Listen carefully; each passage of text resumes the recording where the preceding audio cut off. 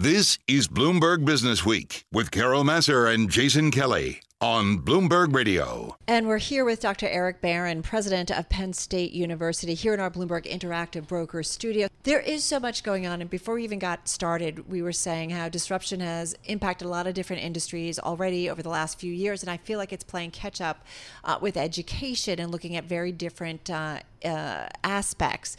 Tell us about when you look at the current educational environment at universities. How is it going to be different in 5 years? Well, I would say one of the things that is of particular significance is the fact that people will change careers and they will need new things. How do they continue to be a student and have access to that information?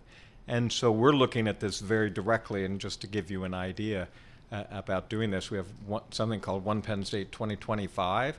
You keep your ID, you keep your student number, you keep your email. And if you were a student in good standing or got a degree, you walk into the portal, sign up for anything you need. There's no transactional time, no need to reapply. And you may go in there and get a micro-credential. Maybe you're an engineer and you decide to get a business minor. Maybe it's because your company is doing something in chemistry and you'd like to have a little bit more chemistry. Maybe you like the opera and just want to take a course. So the whole idea is, let's make it easy. Online, residential, we have 21 campuses. So imagine the difference if you look at someone and say, not goodbye, I hope you have a successful life, but congratulations on that degree, you're still a student, come back anytime. And that's very appealing in many ways. I wonder, when you describe that, whether it changes the whole notion of, and Carol and I both have juniors in high school, so we're thinking about this all the time, this notion of a 4-year degree and going off to school for 4 years. Does that in itself become a little antiquated? Yeah, it may actually. We more and more encourage students to become engaged and think about that time even to graduate a little bit more quickly because of the amount of money you save these days. Education is expensive. So 4 years, 5 years, if we do things that enable you not to have roadblocks as you go along, not to make mistakes, we ought to be able to deliver it even faster. Well, you say education is expensive. I think that is an understatement, to say the least. I mean, it is breathtaking for many people when they start to consider, even at a state university, how much it can cost. What can be done, what should be done, and what's realistic in terms of bringing the cost down? So literally, we watched with the last recession and the sort of clawback of dollars that universities weren't the same part of the public good, and the resources were not there. And they, in many cases, didn't even keep up with inflation over years and years. And so then the cost goes higher and higher, and it's more expensive when you start to consider the laboratories and other things and the digital education needs that you have. So what can you do about it? Well, you can spend a lot of time cutting the budget, and I work hard at that. But the other possibilities are to think about every roadblock you have. Are you prepared to go to college? So we're incentivizing preparedness. Right. Are you placed in the right course? Or do you take calculus, the next course after calculus, and you think your calculus was good, but in high school and it wasn't? So you don't do well, you go back and take calculus, then you take the next class. I just spent 3 semesters to get to a prerequisite. Fast start for a student that has to work too many hours, drops too many classes, gives up because they can't graduate on time. So we've got programs to help a student have a summer job, scholarship, 6 credits in one summer, 12 in another.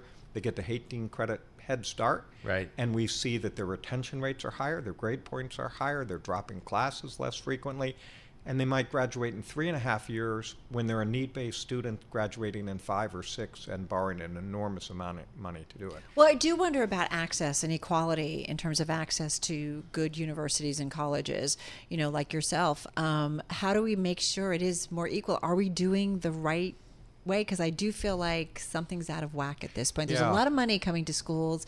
We have, huge endowments.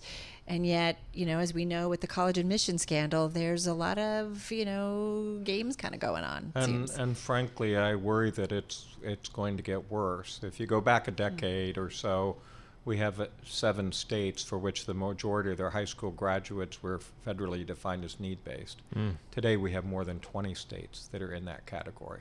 So you're looking at an enormous population that doesn't have the capacity to pay.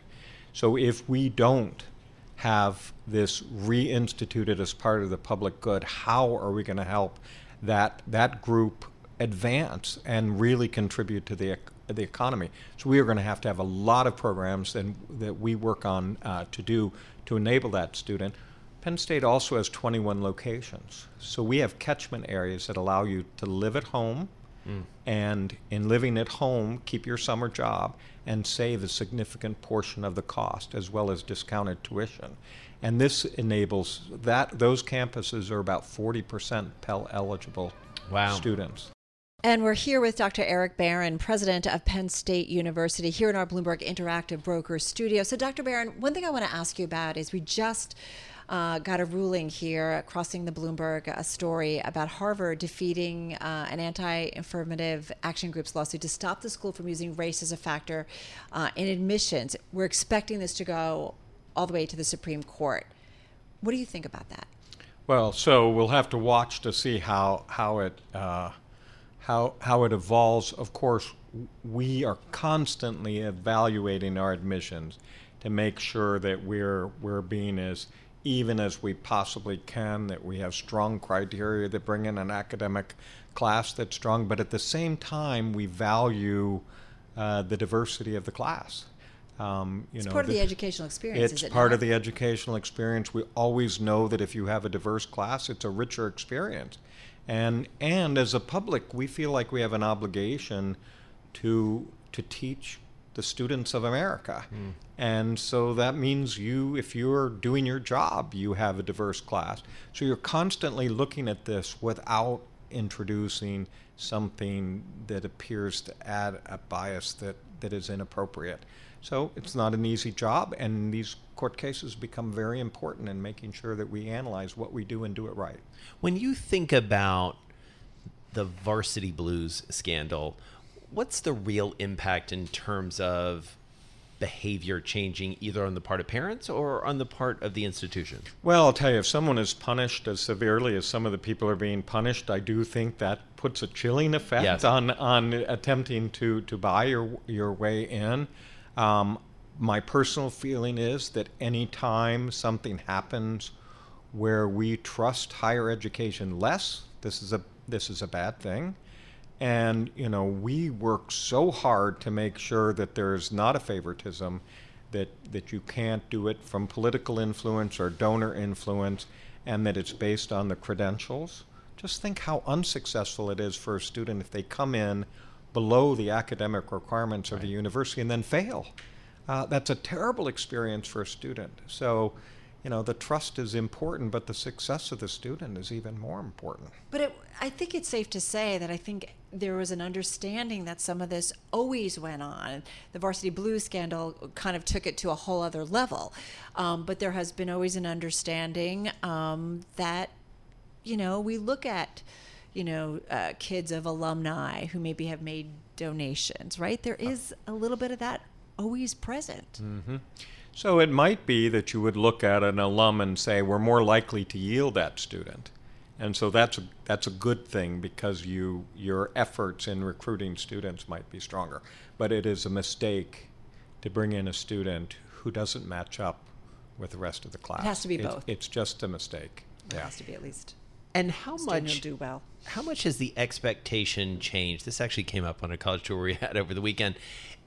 In terms of producing a student who is absolutely ready for a job and really trained for a job, and not in a position where they come out from a prestigious institution like yours and say, well, I'm going to sort of figure out what I do next. It feels like there's more pressure on students and candidly from parents based on the investment that they're making. It changes with generations where some are more relaxed about or less relaxed about it. I like to think about training people for a career, giving them that breadth that is there and that opportunity and the ability to be a lifelong learner. Those things make a tremendous amount of difference. We know the more experiences a student has outside of the classroom, they have much greater success in careers than in other cases, and they're building a resume. So internships and things like that. Internships, study abroad, one-on-one interaction with the faculty members. Consistently, these students do better and are more ready for jobs and careers. Because I always do wonder about what's the balance of, I think, part of what's great about going to college is you're just given an opportunity to explore different things that you might not have, right? And maybe just learn how to think.